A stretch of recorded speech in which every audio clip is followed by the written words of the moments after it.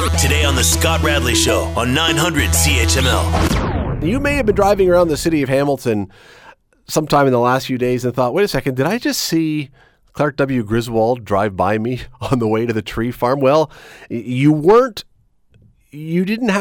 concussed and you didn't have to stop for a roadside check. Let's put it that way. You may have actually seen what you thought you saw, because driving around the city of Hamilton these days is, in fact, not the Griswold family truckster, but a close enough representation of the Griswold family truckster that it will catch your eye if you are not real. If you're just off dreaming away and then you go, wait, what? Well, the guy's name behind it is Sean Kiely, and he joins us now. Sean, how are you today? I'm great, thanks. How are you? Excellent. Thanks for doing this. I'm guessing that as you're driving this around, we're going to talk about the car, but does everybody stop and look when you drive by with this thing?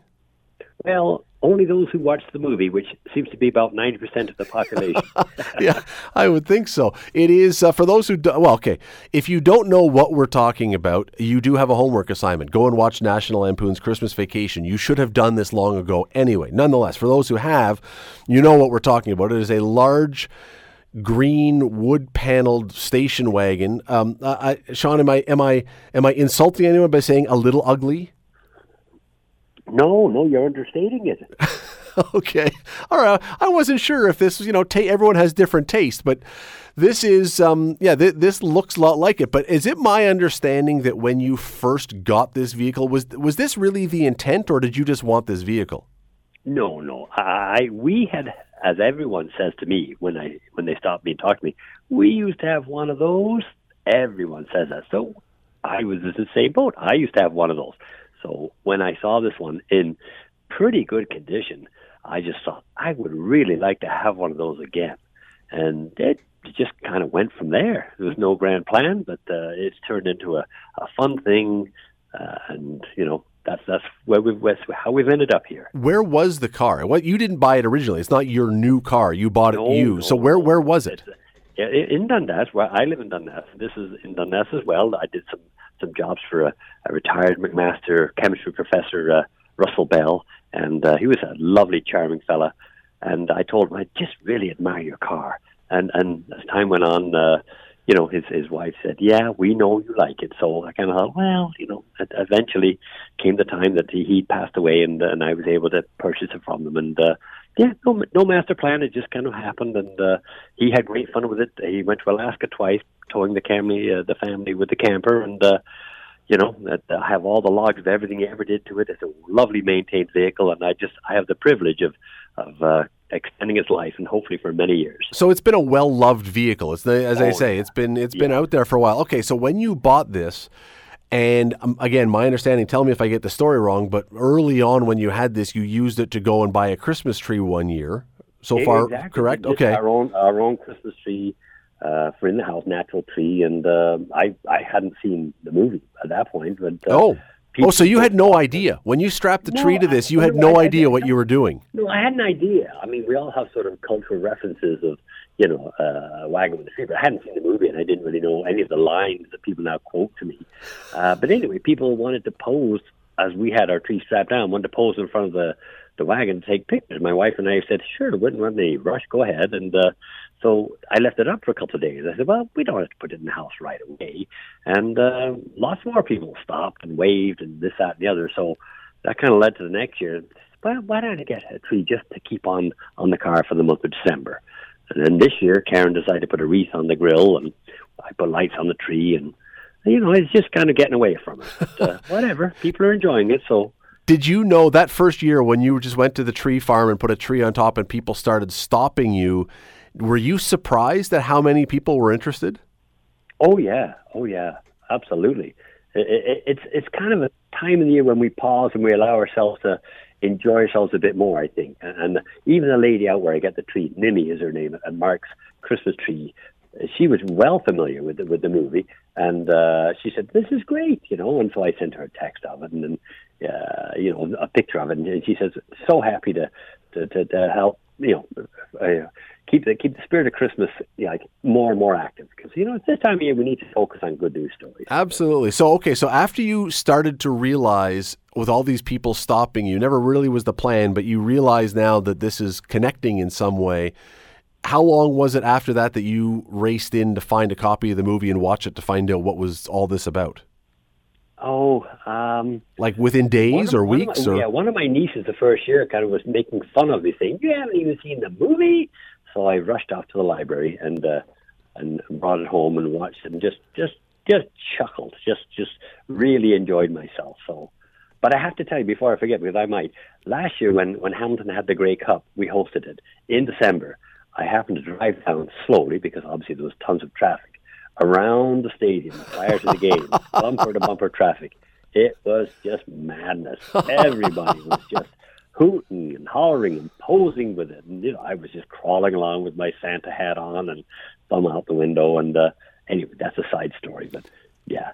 No, it's what's going to have to happen is one of these years. We had a couple of years ago, maybe 3 or 4 years ago, I can't remember now. There was a guy in, I have to remember where this was, who bought the original RV from Christmas Vacation. Oh my gosh. And he puts it up in car shows and things. And I'm thinking one of these years we'll have to get him to drive through this area and you to tag along behind him. You will cause accidents. You know that. You will people will crash into each other just turning and looking to see the whole Christmas Vacation parade. Dropped into a movie scene, yes.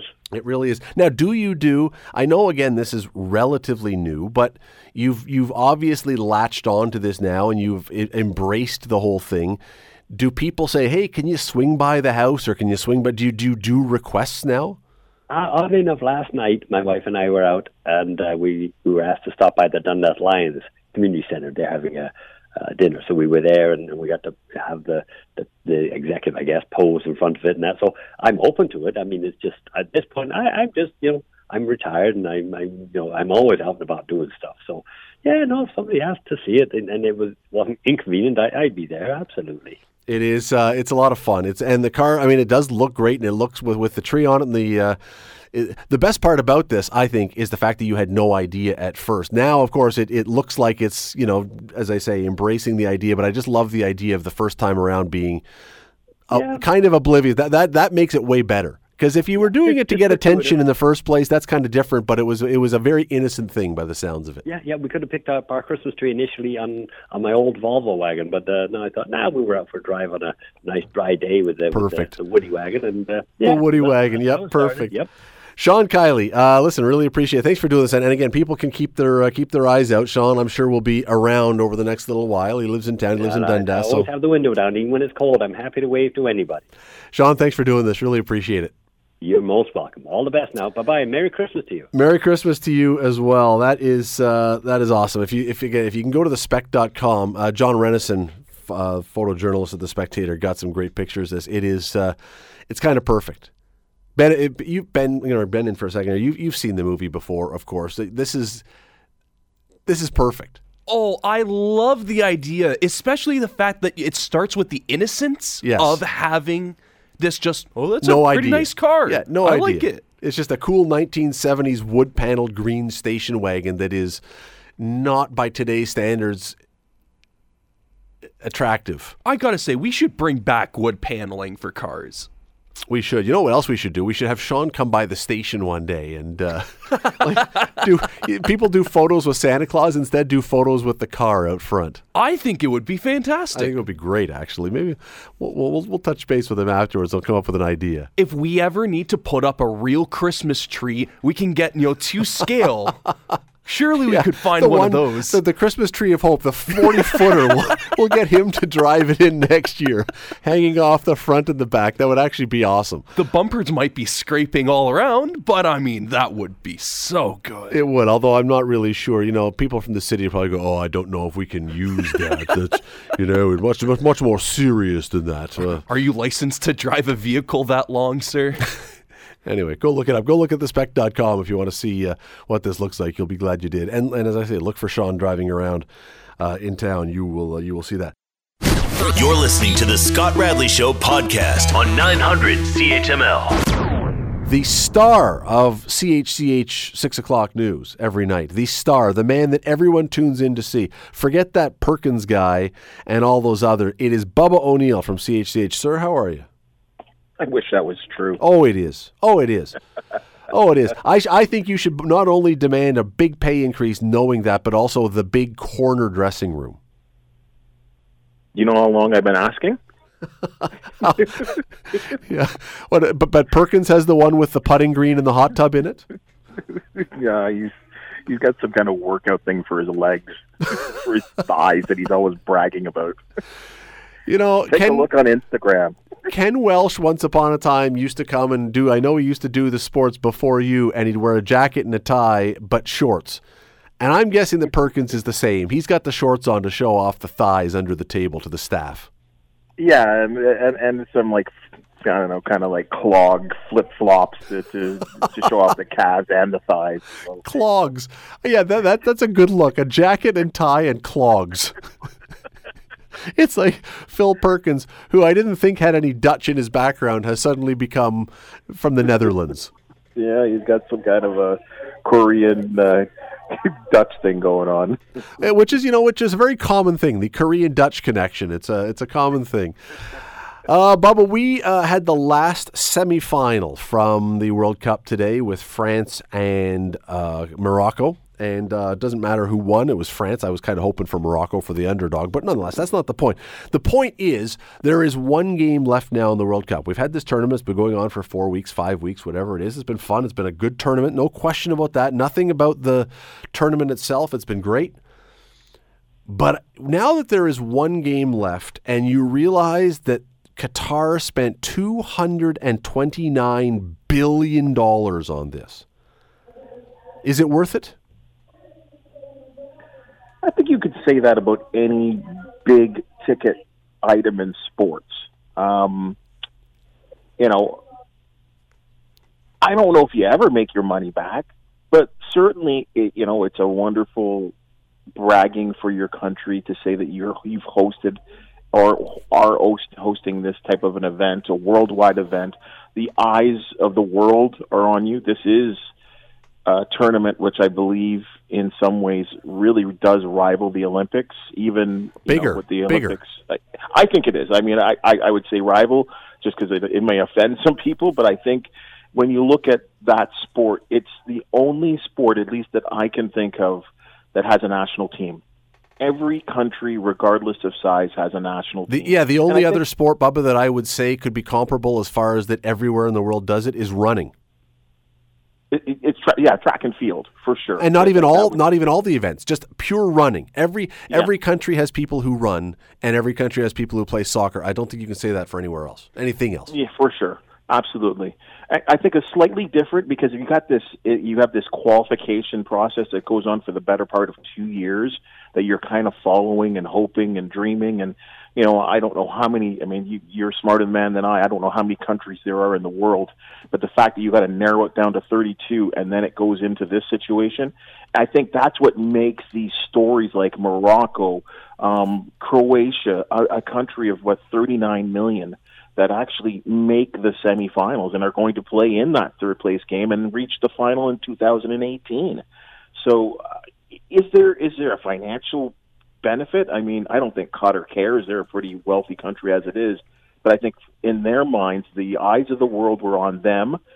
And despite some controversies in the early part of the tournament, the first couple days of the tournament, rights issues, that kind of stuff, all that kind of stuff just kind of fades away. And I kind of see that in the Olympics, too. There's always some type of controversy. But the tournament was so good, it just kind of took over with, with countries like Morocco making these crazy runs. Yeah. Saudi Arabia beating Argentina in their first game. Who could forget that? 195, by the way, is the answer, and I didn't know that. I had to just look it up. But no, so yes, and I forgot, someone just called in, and you also said it, that I said there's one game left. Yes, there are two. There is the third place game. I don't know how many people really care about that one, but technically, yes, you're correct. There don't are tell two. The Croatians that. No, I know. But the reason I ask about whether it's worth it, and this is something that has been discussed before, and I really think this is yet another example. Sochi, when they had the Winter Olympics and they spent $55 billion, something like that, to build the venues. Beijing spent a fortune. I am more and more of the opinion now that whether it's the Olympics or the World Cup or whatever, that if you bid on one of these, because they cost so bloody much to put these things on, your bid should be for like 3 events. Not in a row, but that, let's say, and I was talking with Scott Thompson last hour about this, let's say that in the Olympics in 2022, if we were having them this year, you would have London this year, you would have Paris in 2026, you would have New York in 2030, and then in 2034, we're coming back to London again, and you do it on like a 3-time cycle or something, which means A, it's going to be used more than once, and B, because it's not in a row, in the meantime, you still have to maintain those facilities and make sure they remain useful.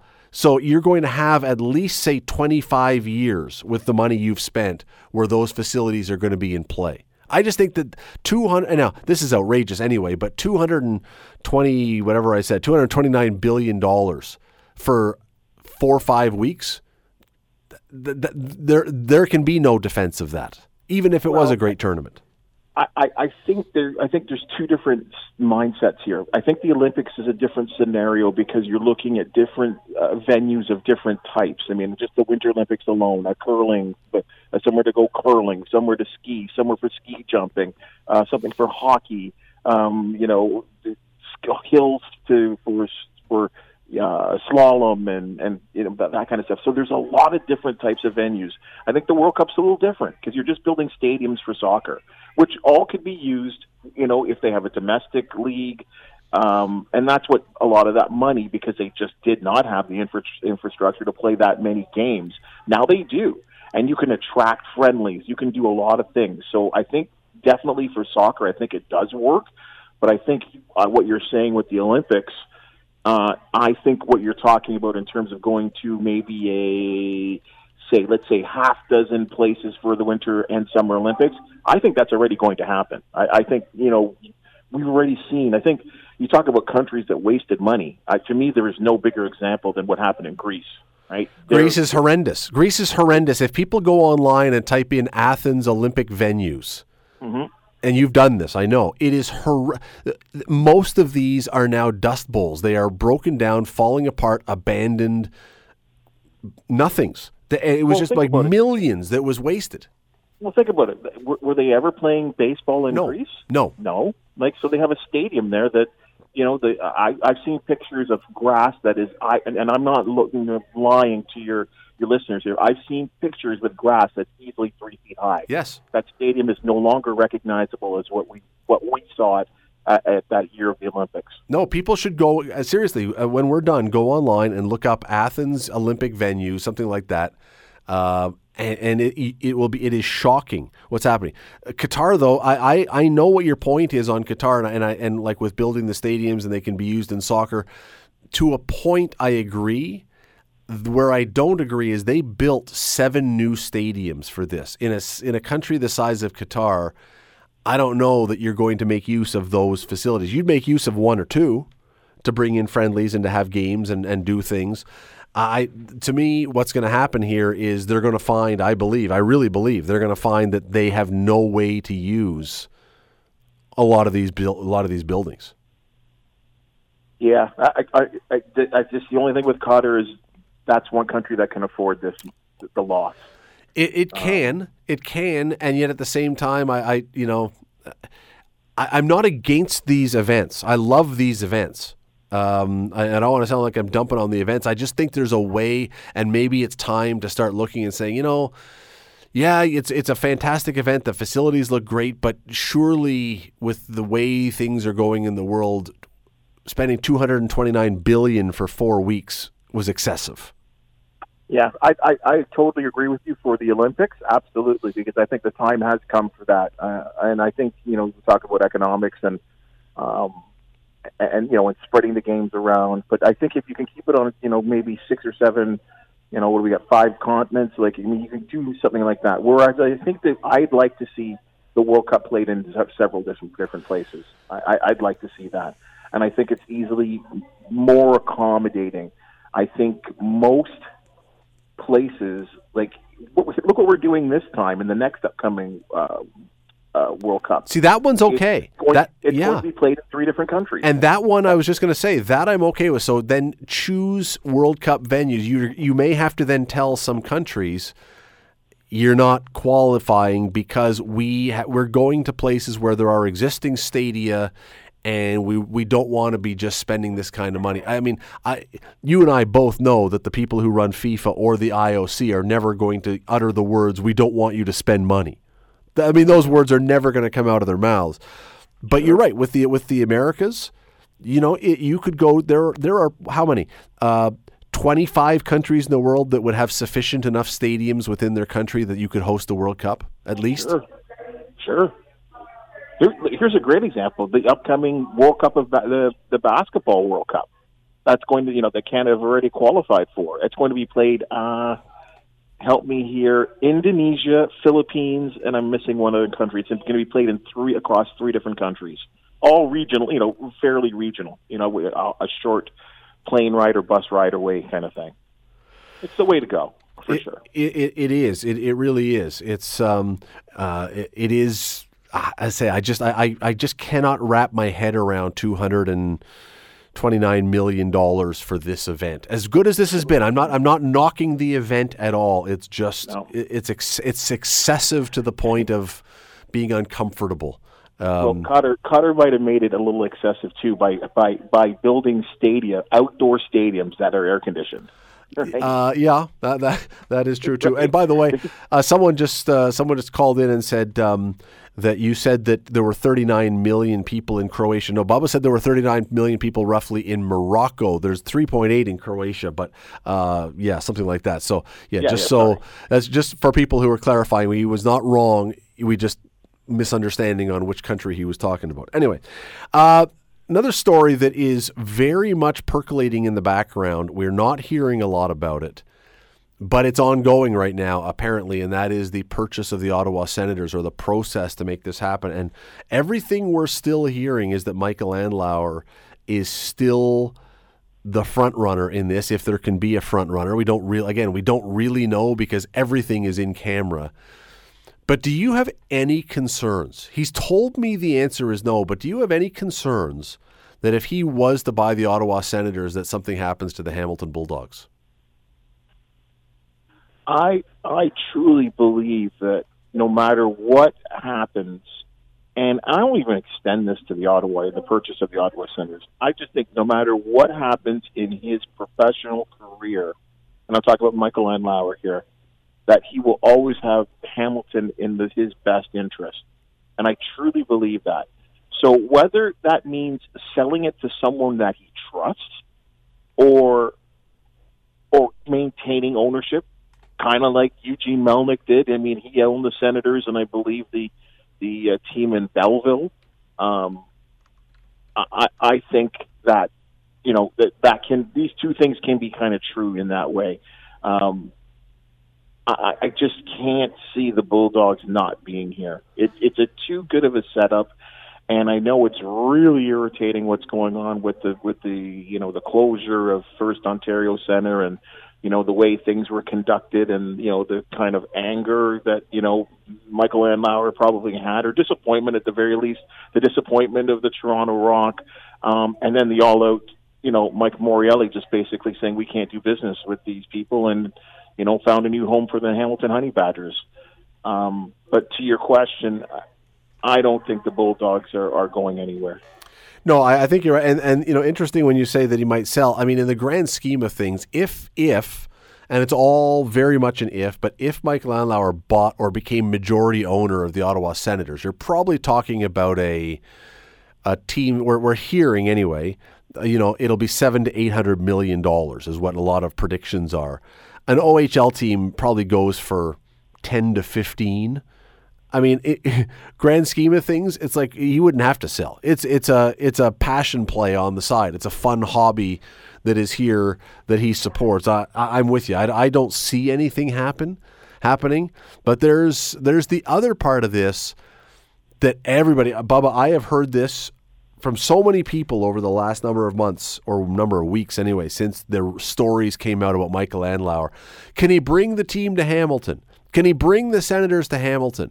That is the number one thing. And I let me put it this way. I don't know if I would want to if I was Michael Andlauer, honestly. I'd love to have a team here. But if you owned an NHL team and you don't know what the downtown of Hamilton is going to look like, and you have been, quite honestly, not always treated really well by council here, would you bring your team to Hamilton? Of course not. Not again. Look at the way this whole renovation situation went down. People were very upset. People were disappointed.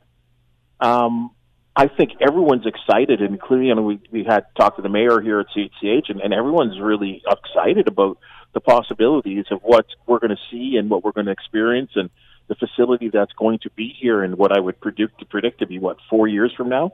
Because in my opinion, if you say it's going to take 2 years to build it, you might as well make it 3. Probably. So, and by the time you finish the rest of the core of downtown and to what people really expect this to be, then you maybe add 3 or 4 more years to that. So really, this is going to be a decade-long process. Could an NHL team be the leader in getting people back downtown? Absolutely. I just don't think it's with that particular owner, the man that could possibly own the Senators, if that were to happen. I don't see that happening. That's just my opinion. No. Well, so there are stories and repeated stories, and enough that I believe that they are probably true, and by reporters that I trust as good journalists. So that basically say the NHL has made it very clear that as long as the LeBreton Flats project, which is a downtown arena development in Ottawa, as long as that goes ahead, you cannot take the team out of Ottawa. So it's staying there.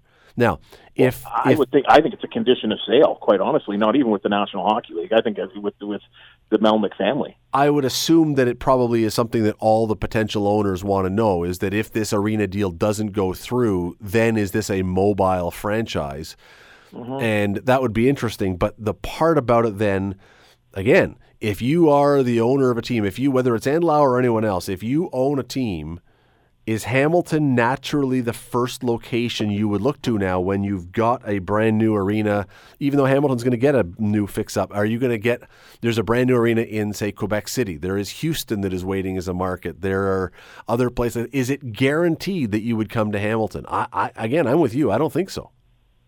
Well, and we experienced this, and this city, not just I should use the city experienced this. I guess there was really 2 opportunities of a National Hockey League team being here in Hamilton. And there was one of the 2, in my opinion, which was really, there was really a chance of it happening. And it didn't happen. And who's to say, I'm not naming names, Maple Leaf Sabres, that there were obstacles for this to happen.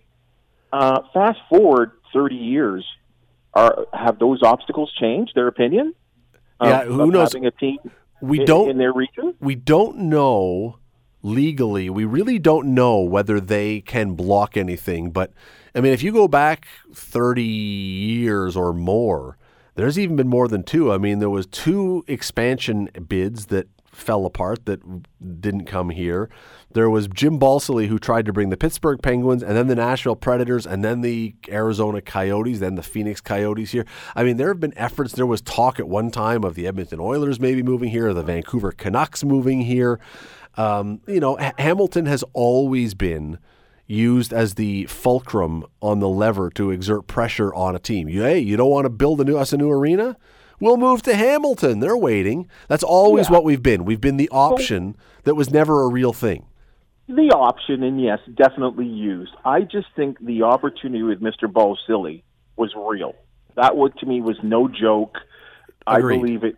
I think it was actually, if I can say it actually was going to happen, it was gift wrapped for it all to go down. And somehow, some way, and I think this is one of these sports stories that, you or myself, with the amount of people we know in this business, will never get the true story on what happened. We got to run here, but one of the things that's so funny about this is that every time we bring up, me or you or anybody brings up the NHL in Hamilton, because every once in a while it raises its head again. And anytime it happens, people go, "Oh, come on!" And I agree with them. I have always agreed and said, "Leave this alone. It's not coming." This Michael Andlauer, if he could get control of the Ottawa Senators, might be the closest Hamilton comes to getting a team, and yet I still think it's a million miles away. Like a million miles away. Yeah. And this would be as close as we would have ever been. There would have to be, I really believe, about 500 things that would have to go down before Hamilton was ever really thought of as someplace that a team would be brought to. I really think that. I don't, because I know that if the story gets out, if it turns out in the next week or 2 or 4 or 8 or 10 that Michael Andlauer is announced as the new owner of the Ottawa Senators, I know that question will be the first thing people will talk about. When's it coming to Hamilton? Well, it'll all start with if these people, and when I say these people, I mean all of us here in this community. Why don't we start getting 8,000 to 10,000 people for Bulldogs games? That's a good start. It would be a good start. The answer to that always is, well, I want an NHL team, and that's okay. But you want to know something? We got to run. But you want to know something? I always have believed that all the people who say I want an NHL team, or many of them, have always believed, what'll be great about a Hamilton NHL team? It won't be like the Leafs where they gouge us for prices. They will gouge us for prices, and then when the tickets are $400 each, people here are going to go, oh, well, you didn't tell me it was going to be that much. Now I'm not going to support that. There's always going to be something. If anyone thinks that the day would come that an NHL team would arrive in Hamilton, longest of long shots, but if that day ever comes, you better be prepared to sell one of your essential organs onto the black market to pay for tickets. They will be pricey. This is not going to be dollar store hockey here. This is going to be as probably one of the 3 or 4 most expensive tickets in the league, if it were ever to happen. I have to find people in Winnipeg there, Scott, and I mean, who are facing that situation. They are top 3 in average ticket price, and that's little old tiny Winnipeg, which I think would be the closest comparable to Hamilton. Bubba O'Neil from CHCH, the star of CHCH at 6. Let's make sure that Perkins knows that when you get off the air. And Taz, too, if you want, but I don't want to rub it into Taz. Bubba, thanks for doing this. Always appreciate it.